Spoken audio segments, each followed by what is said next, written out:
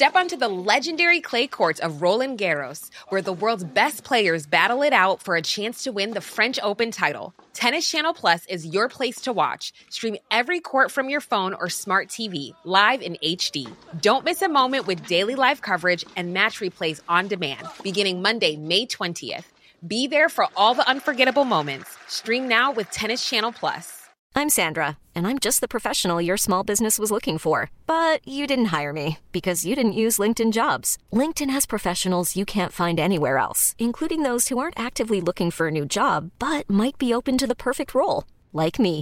In a given month, over 70% of LinkedIn users don't visit other leading job sites. So if you're not looking on LinkedIn, you'll miss out on great candidates, like Sandra. Start hiring professionals like a professional. Post your free job on linkedin.com/achieve today.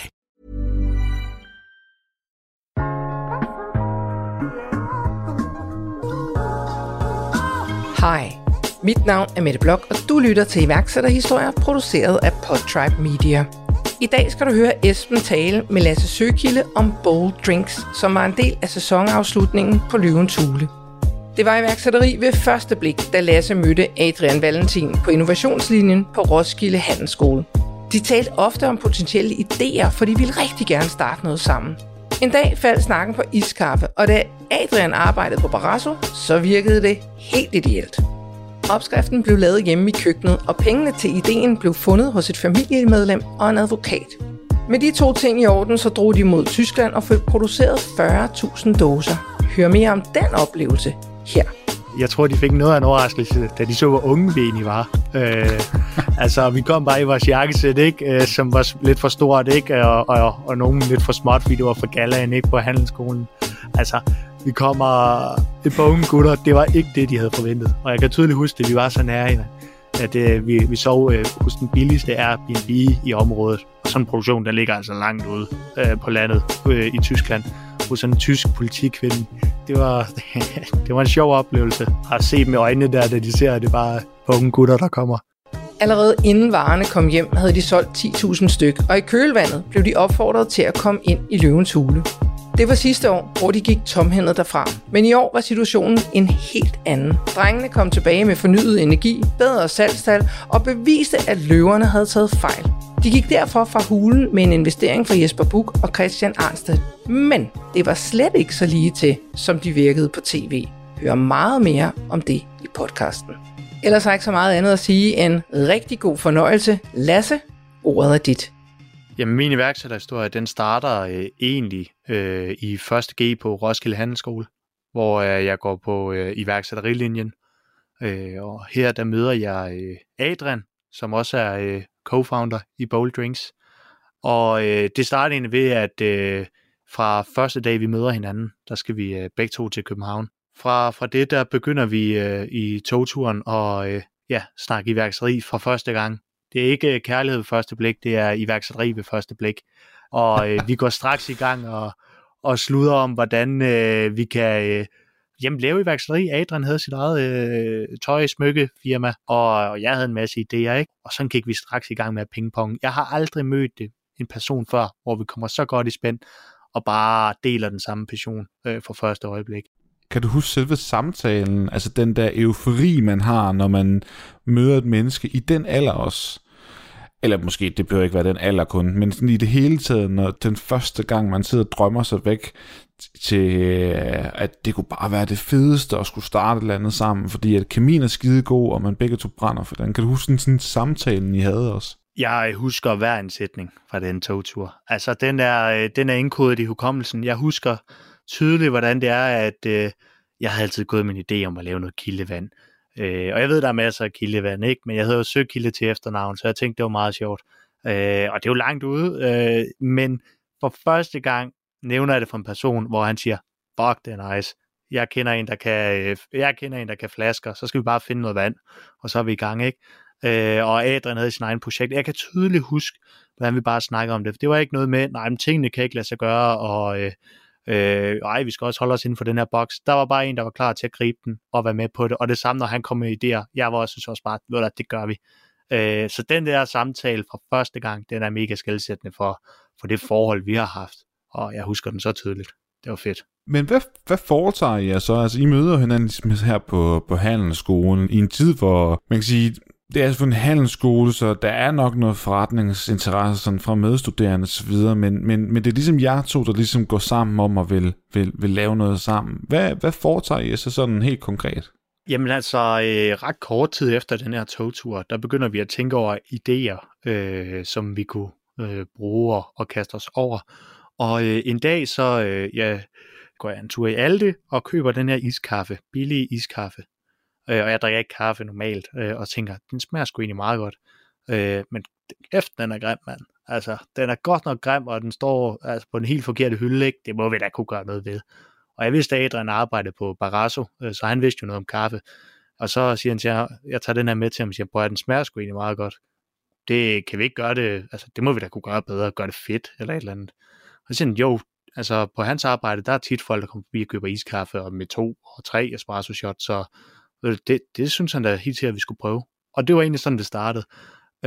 Og så beslutter vi os for, jamen altså, den hurtigste vej til succes, ikke? Altså vi bestiller varer hjem fra Kina. Vi er stensikre på, at det her bliver pissegodt. Vi køber varer hjem fra Vietnam, Thailand, Kina, Japan. Masse iskaffe. Og jeg kan bare huske, hvordan vi sidder spændt, og det kilder i maven, og vi glæder os bare til de her prøver, de kommer hjem. Og så endelig kommer en stor dag, ikke? Og vi liner dem bare op på række. Jeg tror, der er 20 dåser. Og så går vi ellers bare i gang, og vi har et spørgeskema klar, eller et evalueringsskema og glas klar, og med vand, og sådan rigtig professionelt, og lige få den ind, konsistensen og forskellige kriterier, vi bedømmer fra. Og lige fra vi tager det først i munden til den sidste, hold kæft, hvor smagte det dårligt. Altså, det var så ringe, mand. Det smagte bare, men der var ikke noget, der var godt. Og det siger noget om det, når den bedste, vi havde, jeg tror, den havde 4 ud af 10, hvor vi tænker, kan den måske være noget? Smager den igen, tænker, ej for helvede, det kan ikke en skide, mand. Og tænkte bare, nej, hvor var det ærgerligt. Ideen var der, vi var der. Altså, man følte bare, at vi var så tæt på, ikke? Og et godt eksempel på, hvorfor vi nok ikke skulle have gjort det, det var, at jeg skulle til fodboldtræning bagefter, jeg spillede i FC Roskilde, og jeg kan bare huske, at jeg begyndte at få det sådan lidt dårligt under opvarmning, og så da vi så skal til at gå i gang, så knækker jeg mig bare. Ej, ja. Og det vidner nok om, at kvaliteten der, den var ikke helt i top. Så vi skulle tænke anderledes. Vi må prøve noget andet. Og ja, det var sådan, det startede. Jamen, når man så ikke sådan kan tage den nemme vej, som du så siger, med sådan at importere ting udefra og hele vejen fra Kina, så skal man jo så selv et eller andet sted begynde at producere. Hvordan finder I så løsning på det? Jamen altså, vi tænker jo, altså lidt afskrækket selvfølgelig, men tænker, jamen hvad gør vi nu? Adrian ved jo, hvordan vi laver det. Altså vi laver det bare selv. Så vi går straks i gang. Adrian kendte jo et sted, hvor man kunne købe flasker. Så vi får købt nogle flasker. Jeg har en søster, som er meget kreativ og god til at tegne, og vi siger, prøv at søster, du skal bare tegne en elefant, for vi skal bruge det som logo. Og en elefant, og vi valgte jo en elefant, fordi elefanter spiser kaffebønner, det ved alle jo. Det er der ingen, der ved overhovedet. Og jeg er ikke engang sikker på det rigtigt. Vi fandt det på en eller anden Kina hjemmeside, hvor det stod, så den troede vi på. Og så går Adrian i gang med at prøve at lave noget kaffe, ikke? Og vi får proppet det på flaske, og navnet er klart, visionen er klar, det skal hedde LA Coffee. Og Lasse Adrian, yes. Ja, lige præcis. Lasse Adrian, ikke Los Angeles, og jeg ved ikke, hvorfor folk tror på Los Angeles. Altså LA Coffee, Lasse Adrian, kaffe. Der har været nogle misforståelser undervejs, tænker jeg. Der har været nogle misforståelser. Jeg vil faktisk sige, at der har ikke været en eneste forståelse undervejs. Jeg tror ikke, vi har prøvet ret mange, der har gættet den, at det var Lasse Adrian. Så det var sådan, det startede, ikke? Ja. Og så kommer det faktisk sådan, at vi tænker, det er okay, vi er i gang, ikke? Og så åbner vi så de her iskaffer, vi har lavet i køleskabet, og så lugter det bare, mand. Og så de har stået der et par dage, ikke? Og de holder bare overhovedet ikke mere, og det smager frygteligt. Så vi blev hurtigt klar over, at der var ingen, der kendte vores navn. LA Coffee var der ingen, der forstod. Der var ingen, der fattede vores elefant, og den var jo ikke specielt pænt. Min søster tegner pænt. Vi havde bare gået ind i Word og lavet lidt, der ikke var særlig pænt. Og produktet smagte elendigt, og det holdt ultra kort tid. Så det var ikke lige opskriften på succes, men så måtte vi ligesom tænke anderledes, ikke? De her fejl her, som laver i starten, når man skal lave sit eget produkt, de opstår jo altid. Men så skal der også findes en løsning, så at sige. Hvordan gør I så det? Jamen, vi gør det egentlig ved, at vi bliver en del af et iværksætterforløb i Roskilde, som hedder Selvstarter. Og her der begynder vi ligesom at arbejde med iværksætteri. Det er, hvor man er inspireret af lean-tankegangen. Og her begynder vi sådan at skulle blive udfordret på vores idé, og prøve at se, jamen, kunne vi ikke finde nogle steder, hvor vi kunne... vi bliver nødt til at teste. Vi bliver nødt til at teste på målgruppe. Vi bliver nødt til at finde ud af, hvem er vores kunder. Den vej igennem, der begynder vi at sætte spørgsmålstegn ved alt det, vi har gjort tidligere, og prøve at finde ud af, okay, vi vil gerne lave en iskaffe, bare fordi vi synes, det var noget billigt i alle de her, det måtte vi kunne gøre bedre. Men er der overhovedet andre, der har lyst til iskaffe? Så det vi egentlig gør, det er, at vi går ud på uddannelsesinstitutioner, det er CBS, andre universiteter og gymnasier, og så legner vi en masse produkter op, det er lige fra Red Bull til iskaffe og så videre, og siger, hvad vil I foretrække? Og der var nogen, der valgte energidrik, nogen, der valgte en almindelig kop kaffe, vand og sådan lidt. Nå, der var ikke synderligt mange, der valgte iskaffen. Og det er ikke så godt et tegn, når man nu gerne vil lave iskaffe. Og så er det, vi prøver at gå tilbage og sige, hvad kan vi gøre ved den her? Så prøver vi så at lave en iskaffe i køkkenet. Og der finder vi ud af, at vi arbejder mange timer og bare prøver alt muligt. Og der finder vi ud af, at hvis du tager 3 espresso shots med lidt skummælk og lidt sukker, så får du det vildeste energikick, vi har prøvet, samtidig med, at du har den gode smag fra iskaffen. Og så tager vi simpelthen det og prøver at gå ud og igen og spørge, jamen prøv at hvad synes I om det? Og tanken om det. Vi går videre og spørger de præcis samme mennesker om. Ja, der er nogen, der synes, det er okay. Og, ja. Men det var som om, det var svært at forstå hele det her med, hvad er det egentlig, den her energi, man kunne mærke. Så vi går egentlig under og prøver at finde ud af, hvad er det egentlig, hvorfor er det folk, de vælger den her energidrik. Og i det vi undersøger det, der finder vi ud af, at der er en koffeinbegrænsning for, hvor stærk du må lave en energidrik.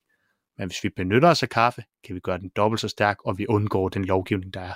Og det er derfor, vi kunne mærke det her ekstreme kick, fordi det er langt stærkere end en energidrik. Så det vi gjorde, det var, at vi gik ud og spurgte folk, er I klar over, at der er mere koffein i en iskaffe, end der er i en energidrik?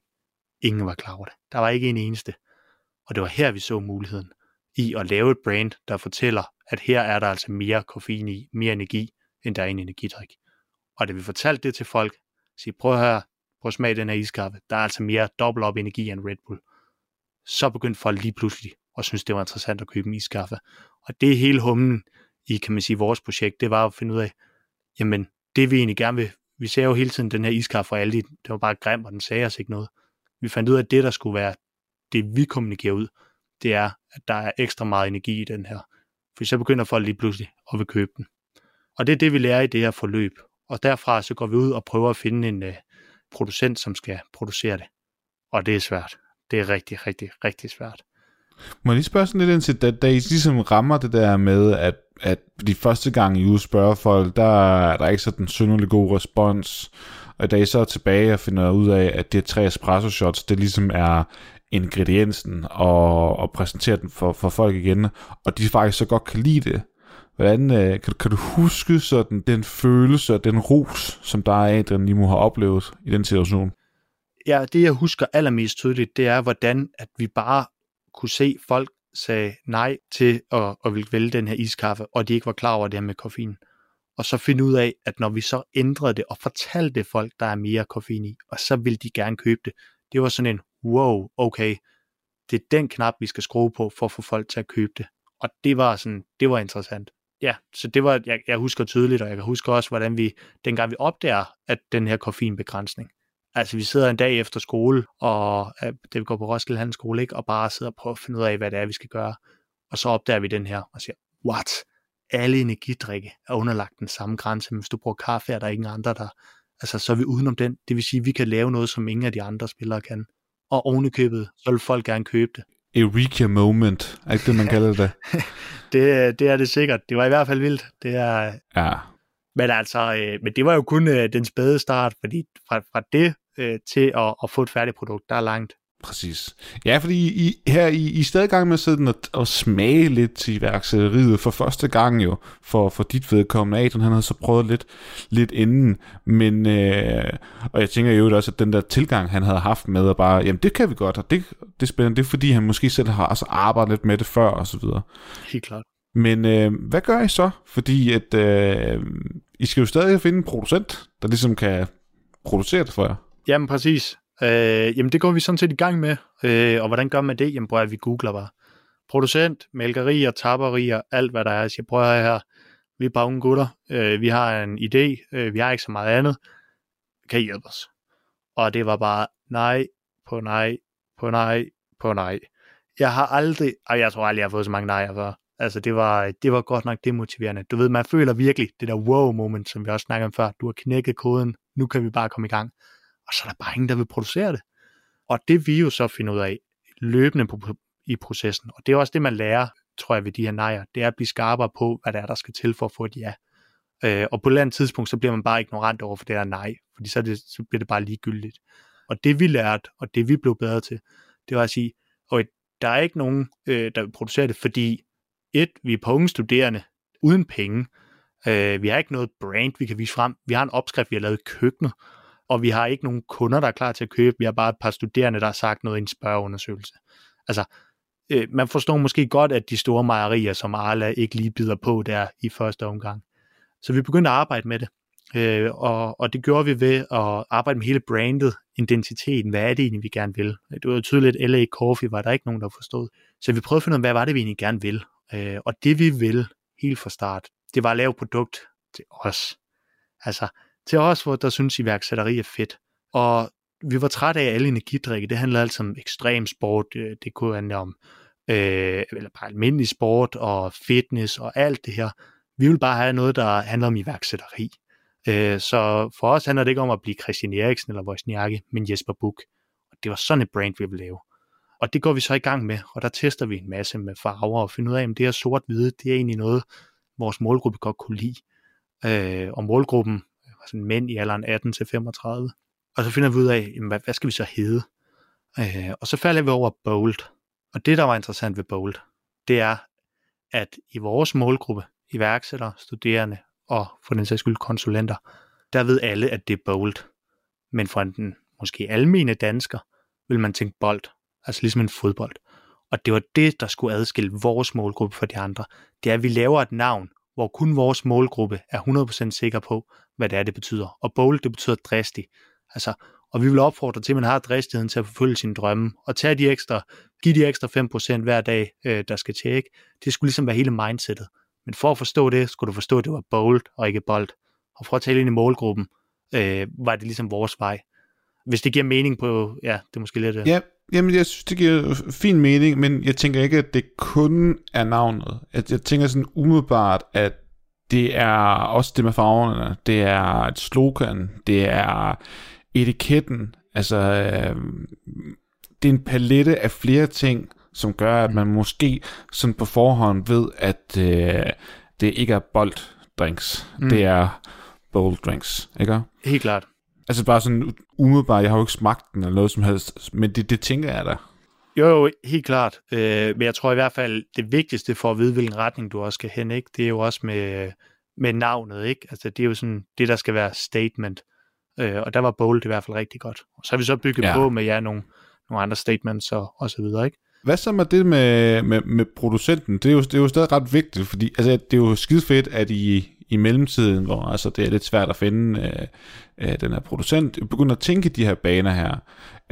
Og just saying, altså, jeg tænker også, at du sådan i bagklogskabens udvidelige klarløs også godt kan se, at de her mange producenter, hvorfor de rent faktisk afviser jer. Altså, 100%. Fordi man kommer bare egentlig og siger, vi godt tænker os at lave en eller anden iskaffe, men vi ved ikke noget om det, og men kan I lave det? Ja, præcis. Du ved, ja. Men der skal lige lidt større indpakning til, kan man sige, så at sige. Det skal der. Hvad foretager I så, fordi at I har jo sådan arbejdet med den her lean-tankegang? Måske du lige hurtigt kunne nævne, hvad det betyder. Det er jo ikke alle, der lige ved, hvad det er. Nej, men lean-tankegangen, det er jo sådan en måde, hvor at du løbende hele tiden tester dit koncept, dit produkt, gerne for dine kunder og dine forbrugere, for hele tiden at blive skarpere på, hvad det er, du skal gøre. Og så lærer du ligesom hele tiden løbende, så det er sådan en konstant udviklingsproces. Så i stedet for, som vi gjorde til at starte med, hvor vi bare sagde, vi laver en iskaffe, den smager sådan der, det er LA Coffee, køb den eller lad være. Så går vi ind og finder ud af, jamen den målgruppe vi gerne vil snakke til, hvad er det egentlig, de gerne vil have. Og så det, de siger, tilpasser os lidt efter det. Det er jo ligesom den måde, vi arbejder på. Præcis. Og det er jo lidt det, som jeg tænker, I har læst Eric Rice Lean Startup, Præcis. sådan noget. Yes. Ja, hvis folk ikke har læst den bog, får den læst. Altså, jeg har snakket, det er ikke så, fordi vi sådan taler super meget teori, sådan her på kanalen, men bag kulisserne, så kan man jo godt blive lidt halvnørdet, når man snakker med iværksættere. Og den bog går bare, der er der jo også mange andre. Vi har lavet en blog faktisk med en masse gode bøger inde på vores hjemmeside, man kan se. Nu er jeg ikke den store bogtype dog, men man kan sådan mærke, at det er sådan nogle af de samme ting, der ligesom går igen, og det her Lean Startup, Lean tankegang, det er ikke kun gode ting at vidne om, men i praksis, altså når du skal ud og arbejde med din forretning, også ikke kun den fase, I var i her, men jo også faktisk senere, når man skal udvide sine produkter og finde nye smagsvarianter, eller hvad ved jeg. Det er altså godt at have den i baghovedet, at det selvfølgelig er kunderne, man skal have sin feedback fra. Men nok om teori. Nu, vi skal videre i historien her, fordi I er altså færdige med jeres studie nu i 2018. I får studenterhuen på. Hvad sker der så? Jamen, det jeg tror, studenterhuen gjorde ved os, det gav os en eller anden modenhed. Og det gjorde, at vi stillede os selv nogle af de tunge spørgsmål. Hvad er det, vi gerne vil? Og imens vores medstuderende gerne vil ud og arbejde et halvt år, i job, de ikke bryder sig om, for at tage ud og rejse et halvt år og give den maks gas, så vil vi have det nice hele tiden. Og det gør vi ved at gå all in. Så det vi sådan set gør, det er, at vi straks med for studenterhunde på hovedet, så går vi ud og vil lave et selskab, Bold Drinks, og i den forbindelse, så er der en advokat, der byder ind på opgaven, og så egentlig lige spørger, hvad det er, vi gerne vil lave. Og så fortæller vi ham, at vi er ved at tage det bedste fra Ecuador og hælde over i en kult, og så bare dobbelt så stort, og det hedder Bold. Og det synes han var fedt. Og ja, vi overspillede den. Vi var, jeg siger dig selv, tiden var høj, mand. Den var, og jeg tror også, det var derfor, for der var ikke det store pitch eller forretningsplan. Det var bare, det var bare selvtillid, tror jeg. Så egentlig vildt nok, at det faktisk lykkes. Altså, det har jeg tænkt over os efter, fordi om jeg selv havde investeret i mig, det må man stille. Men det siger jo bare noget om, Lasse, at det, når folk de skal lægge penge i nogen, og man har lidt over os, om det så er en professionel investor eller ej, det der med mennesker, altså hvordan de er, har en meget stor betydning, og I har måske bare udstrålet, som du selv siger, rigtig meget selvtillid.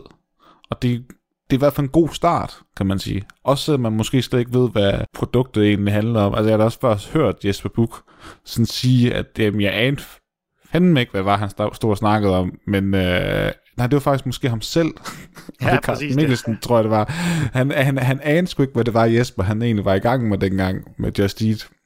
Men han var bare så fascineret over hans egen sådan begejstring over, at jeg skulle bestille en pizza online. Hvordan det skulle og sådan noget, det forstod han ikke helt, men jeg skulle godt lide ham. Og det er jo lidt det som ham advokaten, han egentlig faktisk tager lidt ind i her også jo.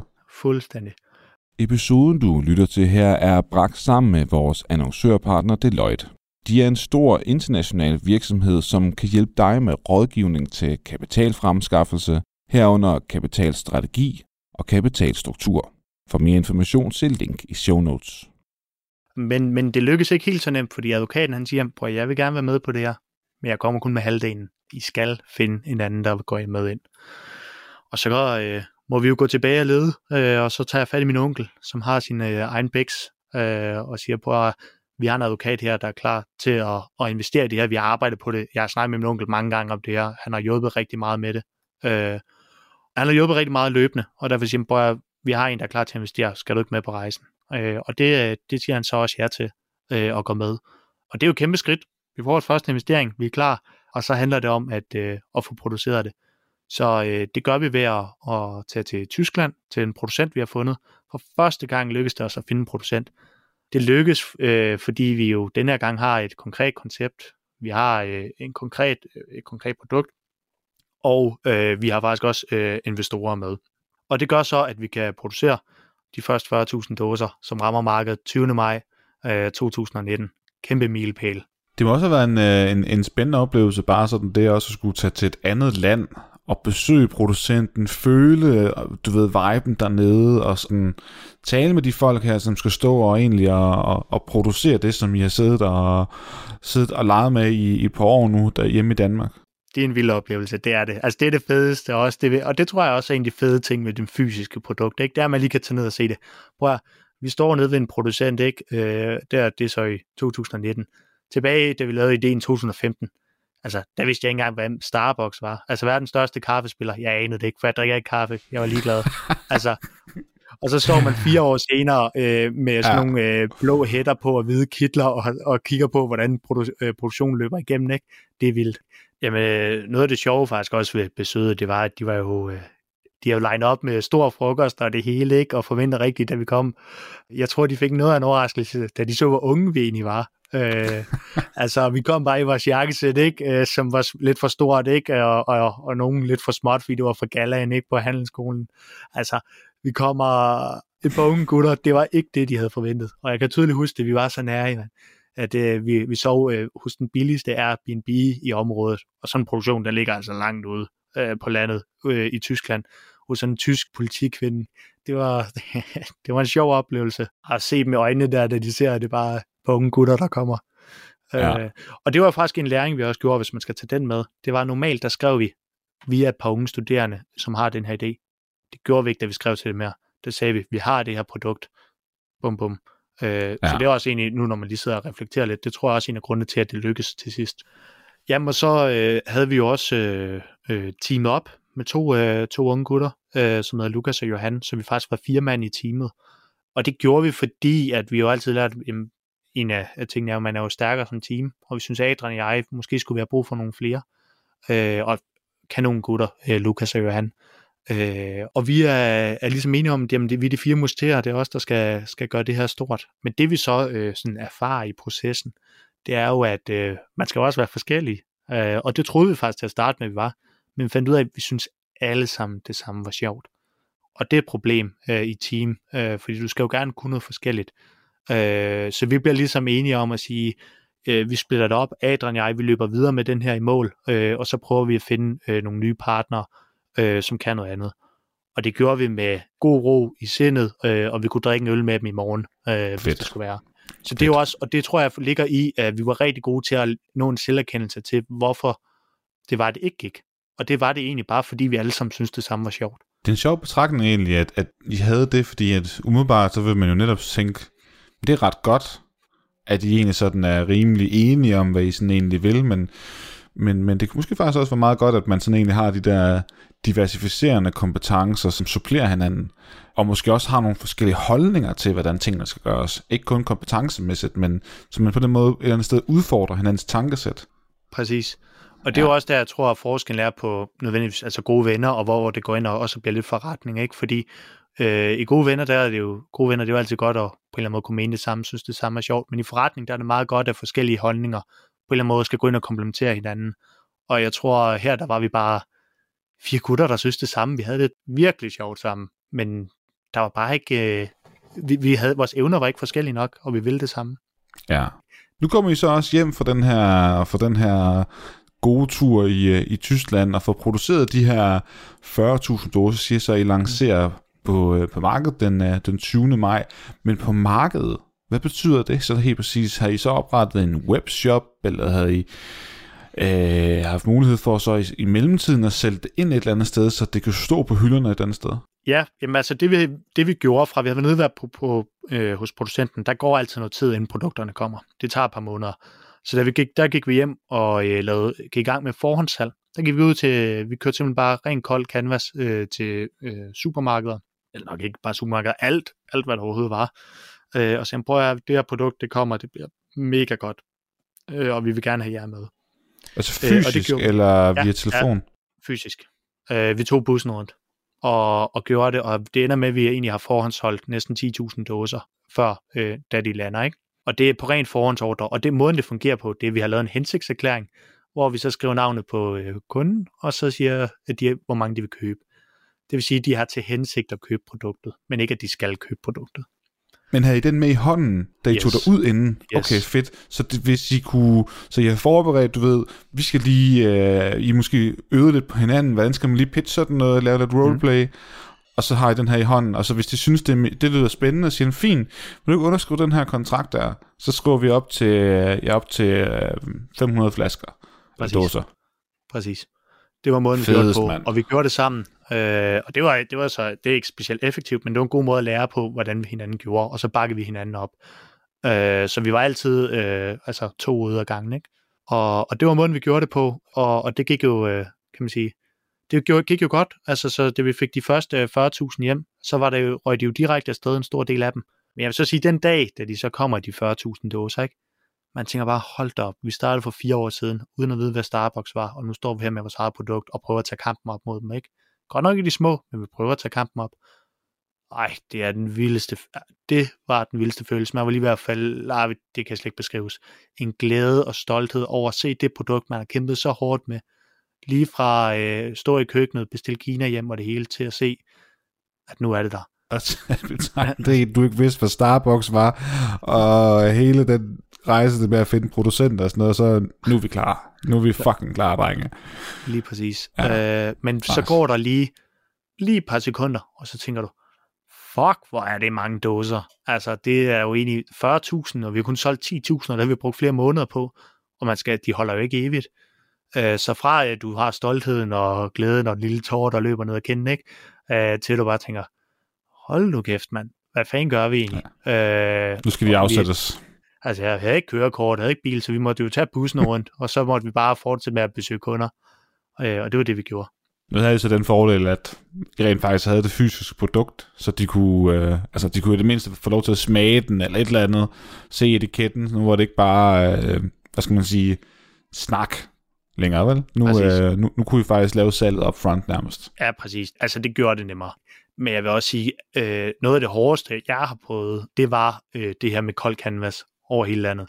Det der med bare at blive ved, og bare være et par unge gutter, der har det her, det er benhårdt. Vi fik jo, jeg tror, vi var nået op omkring 39 forhandlere, som vi fik bare ved at køre rundt, ikke? Og jeg tør ikke tænke på, hvor mange vi har besøgt. Men det vi så gjorde, fordi vi vidste godt, det er et hårdt marked derude, for at sørge for, at vi bliver på hylderne og har en god relation til de forhandlere, det var jo, at vi holdt de her demoer hver fredag og lørdag. Og en demo, det er, hvor du står inde i en butik, og så deler smagsprøver ud. Og det er en god måde for at få folk til at smage vores produkt. Men det kræver altså også hårdt arbejde, at du kører ren kold canvas mandag til torsdag, og så fredag og lørdag, der står du altså og deler smagsprøver ud til kunder for at få feedback. Det er the hard way at gøre det på, og det er altså benhårdt. Men også mega sjovt at se tilbage på. Det er jo mega sjovt, men det kræver altså noget. Hvorfor gør man det her med demo? Er det sådan for at se feedbacken fra folk, men du giver dem det, eller er det for sådan at simpelthen give noget gratis ud, og få dem til at smage, og føle og mærke, og alt sådan noget? Det er jo fordi, at der er jo ingen, der har smagt vores produkt, og de skal ud og smage det. Man skal smage det for at kunne lide det, ikke? Eller for at se, om man vil købe det. Så det var en måde for at få salg i butikken. Men også det, du skal tænke på, når vi går ind i et supermarked og tager en plads, så er det jo ikke bare en plads, der eksisterer, der bare står tom før. Vi tager en plads for nogle andre, som måske er mere kendte og har mange flere penge. Så der, hvor de bruger penge på marketingsreklamer og så videre, der må vi sige, hvad vi ikke har i pengepunkt, må vi have i benene. Så derfor må vi, vi ved, at når vi står der sådan en demo 3 timer, så sælger du 30 dåser og deler 200 smagsprøver ud. Og hvis vi gør det nok gange, så er vores salg lige så godt som de andre. Men det kræver bare benhårdt arbejde, og det er derfor, vi gjorde det. Men hvorfor ude i supermarkederne? Fordi vi snakker også tidligere om det der med målgruppen jo, at jeres målgruppe, det var jo dem, som er ude på CBS og iværksættere og så videre. Hvorfor tog I ikke bare derud og sælge jer?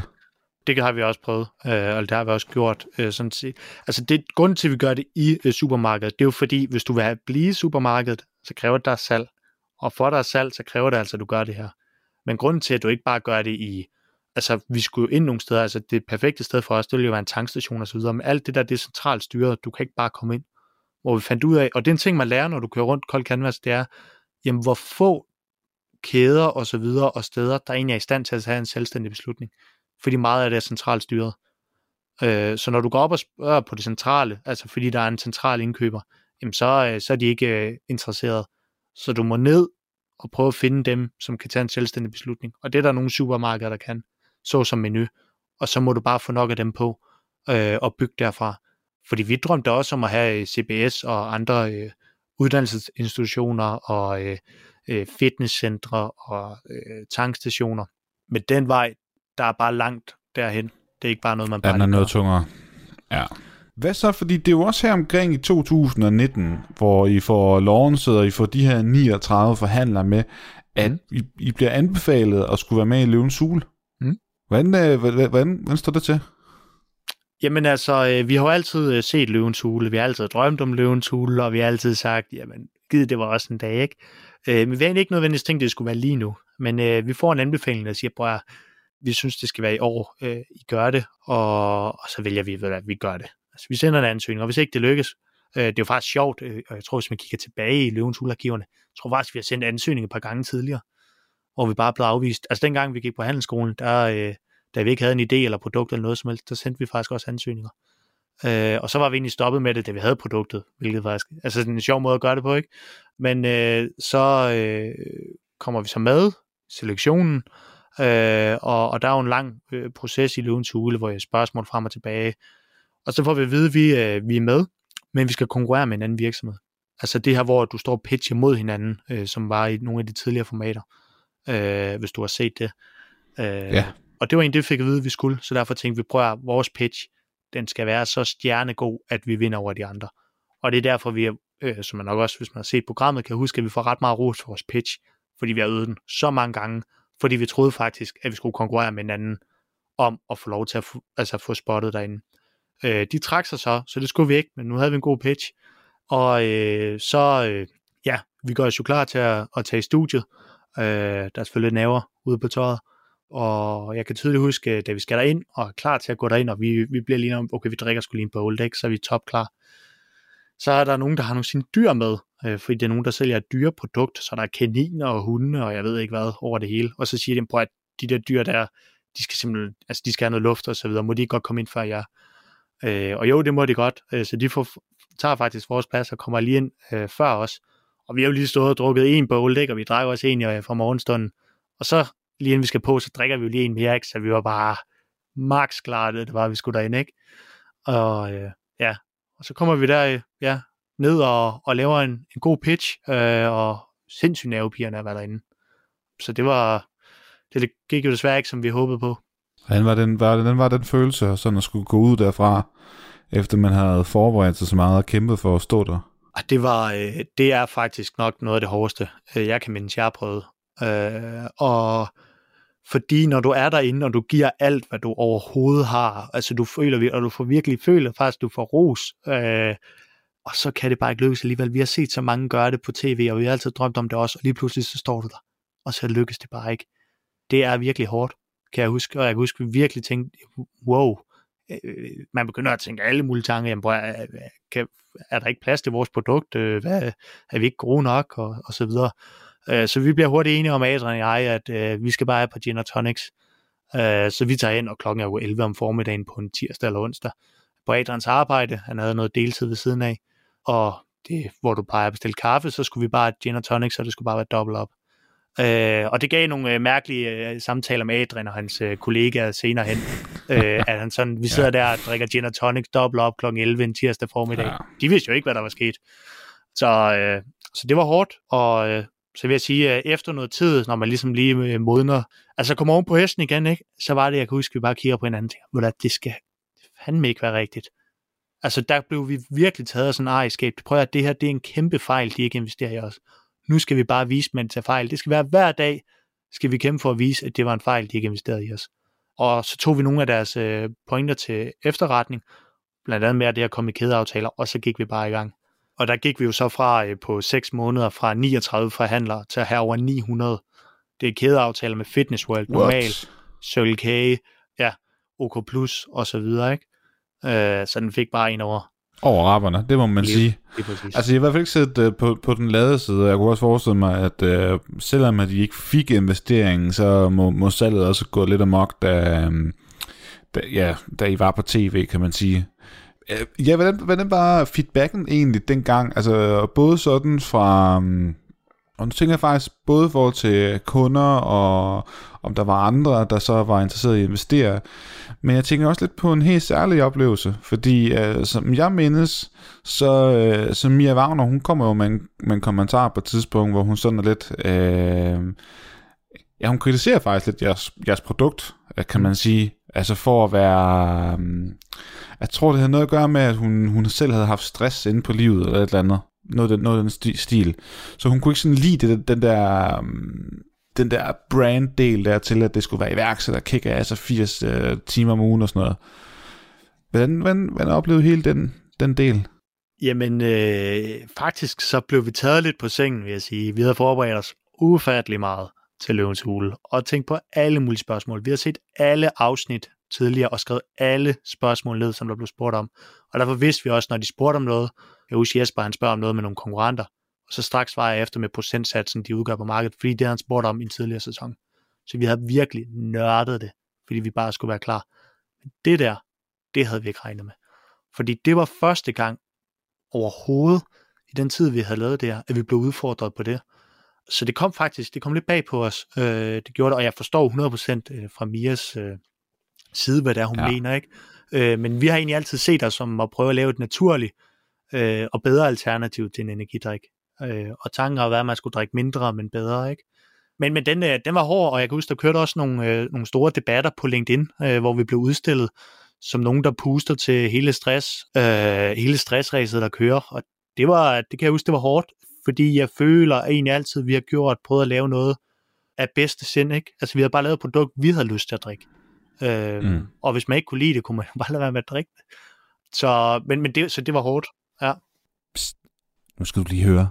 Global Roadrunner var en vigtig årsag til, at jeg tog min forretning til næste niveau. De har hjulpet mig med penge, know-how og kompetencer. Og hvis du vil gøre det samme, så kan du faktisk gennem dem få min medstifter og investor i iværksætterhistorier, Allan Sønderskov Dare, til at hjælpe dig. Han blev i 2020 kåret til årets mest aktive investor og startede desuden den nu børsnoterede virksomhed Freetrailer. Skal du have hjælp, ligesom jeg skulle, så kontakt dem på globalroadrunner.com. Ja, hvad venter du egentlig på? Følte I, at det backfired en lille smule? Fordi altså, jeg vil ikke kunne mærke det på hverken salg eller fra interesse fra investorer. Nej, overhovedet ikke. Altså, på den måde påvirker det ikke. Altså, på det personlige plan har det påvirket, ikke? Men ellers ikke, fordi det er rigtig gode ved det der. Og det, der er jo godt for os, kan man sige, det er, at folk danner sig en mening om vores produkt. Enten synes de, okay, de er nice, de er kick-ass, bowl, fedt, de er cool, eller også tænker de, nej, det er stress, det er lort, frygteligt produkt, alt for meget energi. Men det gør, at folk de bliver tvunget til at reflektere over os. Det værste ville jo være, hvis vi gik derop, var i programmet, og folk fuldstændig havde glemt os, for de kunne ikke huske os, fordi de havde ingen mening om os. Ja, den det er følelse rigtigt. Fik vi frem i folk, og det har egentlig på den måde været rigtig godt for os. Og det har også gjort, og det tror jeg også var med til at gøre, at dengang vi så blev vist på tv, altså var vi jo nærmest overvældet over, hvordan danskerne tog mod os. Uden at gøre det til et reklamestund, så fik vi jo lynhurtigt udsolgt af vores produkter, fordi vi simpelthen ikke havde været klar. Vi var ikke klar på, at danskerne ville tage så godt imod os. Og vi fik 38 investorhenvendelser bagefter. Og det var seriøse, mange af dem. Rigtig mange af dem var seriøse, og vi havde møder bagefter. Altså, der var private investorer ud fra det program, der bare siger, at de der gutter, de fortjente en investering. Og der er danskere, der købte det der produkt, fordi enten, jeg håber selvfølgelig, de kunne lide det, men også en sympati til os. Og der var tækket så mange beskeder ind med folk, der sagde, prøv at, vi synes, det er fedt, I skal bare give den gas, ikke? Og hele det der, det er jo fedt på en eller anden måde, at det Mia er udfordret af, danner noget i folk. Det synes jeg er fedt at tage med videre. Ja, det er meget paradoksalt et eller andet sted, fordi hun rejser en kritisk ting, men i virkeligheden har det giver faktisk god mening. Det er vel tilbage til, er det ikke Simon Spies eller et eller andet, der siger, jamen, dårlig omtale er bedre end ingen omtale.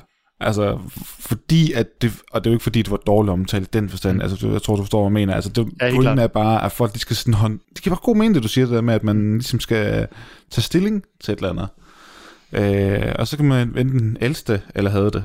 Præcis, og det var jo så det i hvert fald, det har gjort. Og det gør jo, at folk kan huske os. Altså, de kan huske, der er nogen, der husker at sige, det var bare jer, der havde styr på pagen, så er der en super fedt. Og så er der andre ting, det var jer, der blev grillet fuldstændig, ikke? Ja. Så altså, når jeg snakker med folk, så, og vi taler om Løvens Hule, så det bliver samtidig nævnt. Altså, det som sådan et skrækscenarie, men nu kommer du faktisk at fortælle, at det var faktisk ikke så slemt. Altså, det var måske lidt hårdt personligt, men for forretningen var det jo godt. Altså, at salget det gik forrygende, og I kommer op på 900 forhandlere, det er jo helt sindssygt på 6 måneder, det må jeg bare sige. Og så er der noget med, at I jo igen var med i Løvens Hule. Jeg har jo god grund ikke set af afsnittet nu, fordi vi optager det her inden, at du er derinde, eller dig, Adrian, I derinde. Men kan du fortælle lidt om den proces, du ved, også både at I faktisk tager den beslutning, I vil derind igen, og hvordan det gik? Jo. Jamen altså, det der jo egentlig sker, det er jo, at vi har bare tænkt, prøv at vi skal bare give den gas. Altså, de skal fortryde, at de ikke investerede i os. Og så var der egentlig ikke så meget mere i det. Altså, det var egentlig ikke, fordi vi havde tænkt at stille op igen nødvendigvis. Men vi snakker løbende med produktionen bagved, hvor de også siger, hvor de følger os, hvordan er det så gået, og sådan noget. Og så fortæller vi, prøv at det går fremragende. Altså, vi er topmotiveret. Og så siger de, prøv at, skal I ikke lige ind og bevise, at det var en fejl? Og der blev vi enige om, at det skal vi. Så vi vælger at ansøge igen og kommer igennem. Ja, og kommer op i studiet. Men det, der er så anderledes i forhold til sidst, det er jo, at det skal være en overraskelse den her gang. Fordi normalvis, når du kommer ind i Løvens Hule, så har du nogle rekvisitter eller andet, som står i forvejen. Det vil sige, når løverne sætter sig, så kan de jo se på nogle plancher, eller altså hvilken virksomhed det er, der kommer ind. Men det kunne de ikke her ved os. Så det eneste, der kommer ind til dem, det er faktisk et bord med et par dåser på, og så lige det her lagen udover. Så de kan ikke se, hvad det er for en virksomhed, der kommer ind.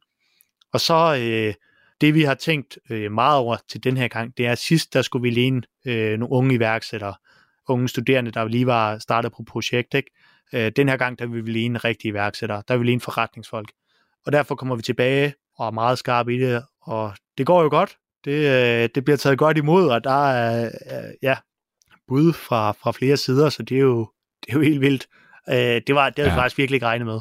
Hvordan endte det så? Fordi fik I så en investering med? Jamen det lykkedes os jo med at få den her investering. Fuldstændig sindssygt faktisk. Og det er Jesper, som ligger 15% for 500.000, og Christian, der ligger 5% for 166.667 kroner. Og det giver os en samlet investering på 666.667 kroner, hvilket var mega fedt. Altså, det er jo en drøm, der går i opfyldelse. Det der med at gå fra et nej til et ja, og særligt som de første, det er en kæmpe milepæl. Og det var, som om det var en sten, hvad kan man sige, der faldt fra, hvad er det hjertet, man siger. Fordi det var, vi havde bare lige fra sidste gang var der sagt, nu skulle vi vise, det var en fejl, at det ikke investerede. Og så får vi faktisk bevist det. Men som alle solskens historier, så er der jo også nogle bump på vejen. Og det er jo, at det lykkes os at få investering derinde. Men der kommer jo også et lille efterspil, og det gør der, fordi at der er et par udfordringer. Den ene ting, det er, at Adrian har hele tiden været afstemt, og ham og jeg har sagt, at han vil gerne studere, og det skulle der være plads til. Men den dag, hvor vi bliver bedt om vi er all in eller all out, skal man kunne tage valget. Og det bliver vi ligesom spurgt om her. Og Adrian, han vil rigtig gerne studere, og alt er respekt for det. Så han vælger sådan set at fortsætte på sit studie, og så er det mig, der dribler videre med det her og med investeringen. Hvad sker der så med hans andel og sådan noget også? Jamen, han beholder sådan set en del af virksomheden. Han har også, men det han så også har, det er, at han har sat noget af til nye medejere, der kan komme ind. Så nye kræfter, der kan være med til at løfte os til det næste niveau, har Adrian også været med til, ligesom os andre investorer, og sat en pulje af til de nye, der kommer ind til teamet. Så i stedet for bare at slå af og armen over kors, så har han været klar til at sige, prøv at vi skal finde en løsning på det her, vi skal finde det næste medlem, og de skal være engageret, og de skal være en del af det. Så derfor har vi lavet den her pulje. Men det gør jo også, at lige pludselig, så står vi jo ikke helt der, hvor vi faktisk står i studiet, altså hvor man siger, hvor Adrian og jeg er sammen, men så nu er han her ikke længere.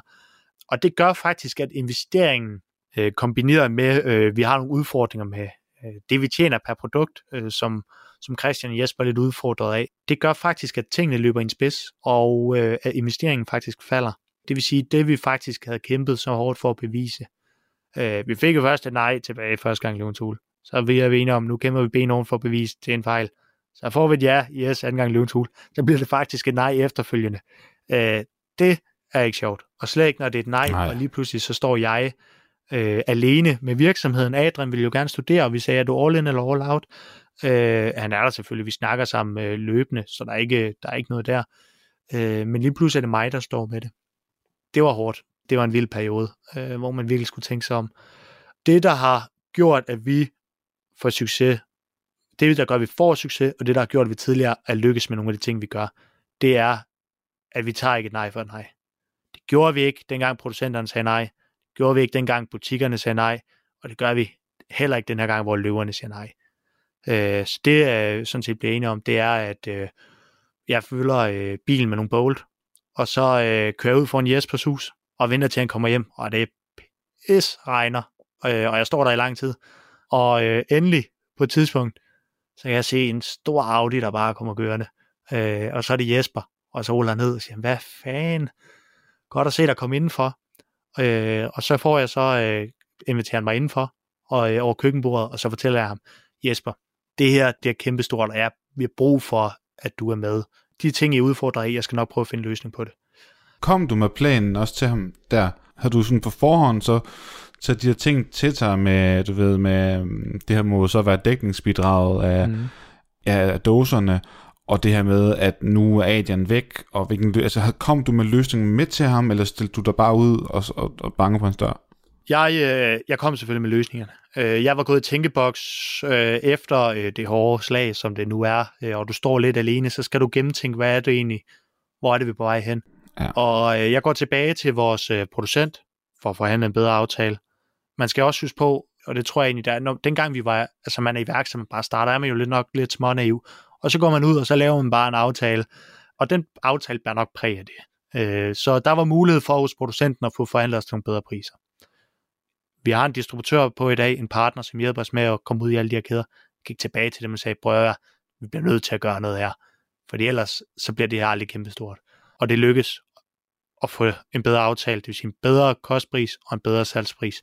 Det må ikke have været nemt, altså fordi det kan godt være, at I er blevet lidt større og sådan noget, men det er stadig tidligt på rejsen, tænker jeg. Ja, og det er virkelig heller ikke nemt. Jo, det er faktisk svært for mig at sige, hvad det kræver egentlig. Altså, jeg tror bare, at det er sådan vedholdenhed, gør det nok gange. Altså jeg var virkelig sådan, prøv at det her, det skal lykkes, fordi ellers så tror jeg helt oprigtigt ikke på, at det her, det bliver kæmpestort. Selvfølgelig sætter tingene på en spids, men også noget seriøsitet i det. Og så lykkes det den vej igennem. Og så tror jeg også bare, der var et rum i de aftaler, vi tidligere lavede, for at kunne opnå en bedre aftale. Altså, jeg tror, vi havde lavet nogle for dårlige aftaler i et tidligt stadie. Men altså, sådan er det jo, når man unge bare er ved i gang. Men altså, så jeg kommer tilbage med en forbedret kostpris, en forbedret salgspris, og så et værktøj, der siger, okay, det kan godt være, at Adrian er på vej ud, men Adrian og jeg, vi har snakket sammen, og vi er altså klar til at lave en pulje til nye medejere, der kan komme ind. Så det kan godt være, at han ikke er her lige nu, men ham og jeg, vi har sammen fundet ud af, hvordan det er, vi får nye medlemmer i det her team. Og så er det jo, han siger, bror, altså, du har jo løst det, vi har sagt, og nu skal du bare have Christian med også. Og hvad ved du, så sætter mig ud i bilen og kører over til Christian, og han får samme historie. Med det samme? Nej, vildt.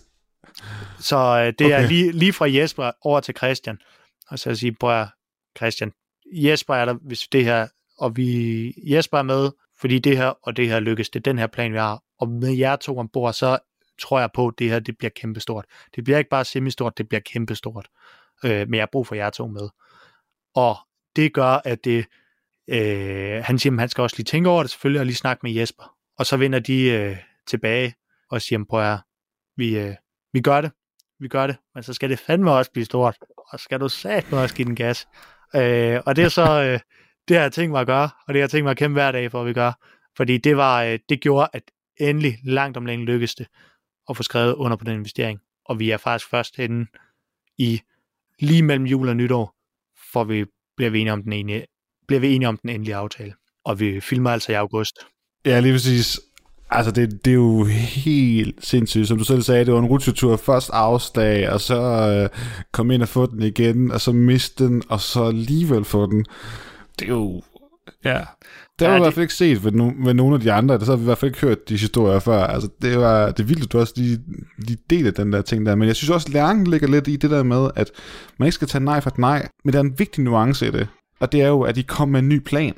Fordi hvis man bare sådan tænker, man skal bare være vedholdende, vi skal bare blive ved og være irriterende-agtigt. Nej, det går sgu ikke. Altså, det er jo altså ret professionelle mennesker, det her. Det er jo det samme, når man skal komme ud til forhandlerne og forhandle nogle bedre priser, kan man sige.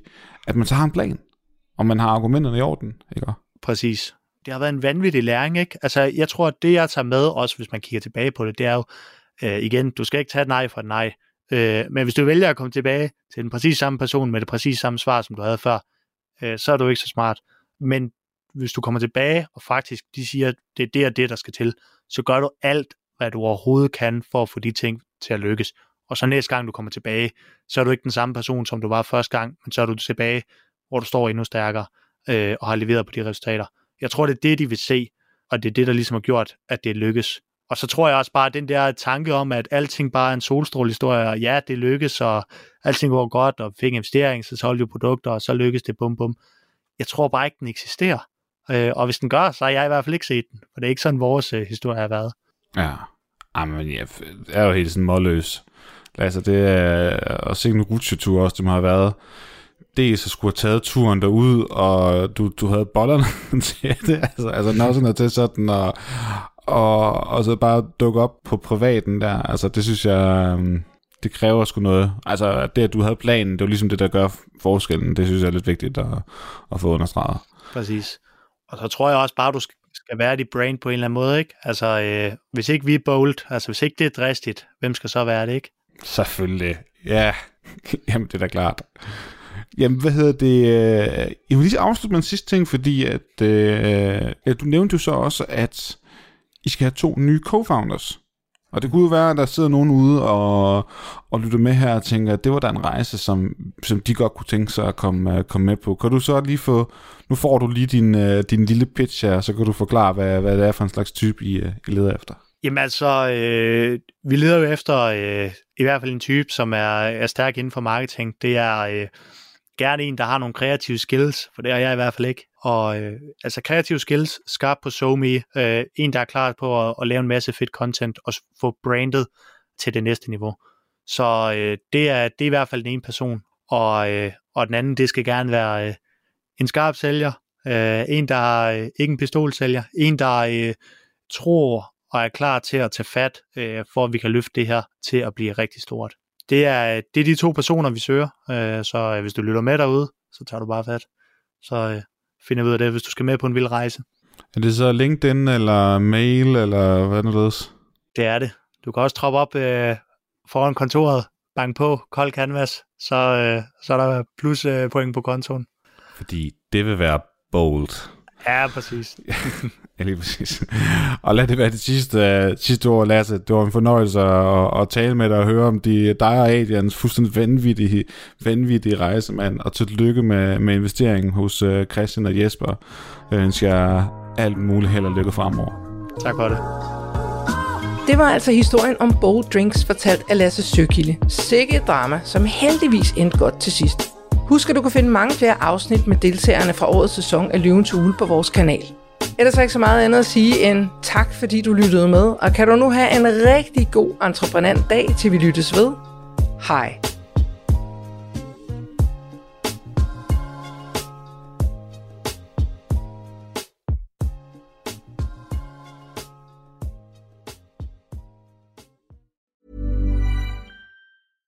My business used to be weighed down by the complexities of in-person payments.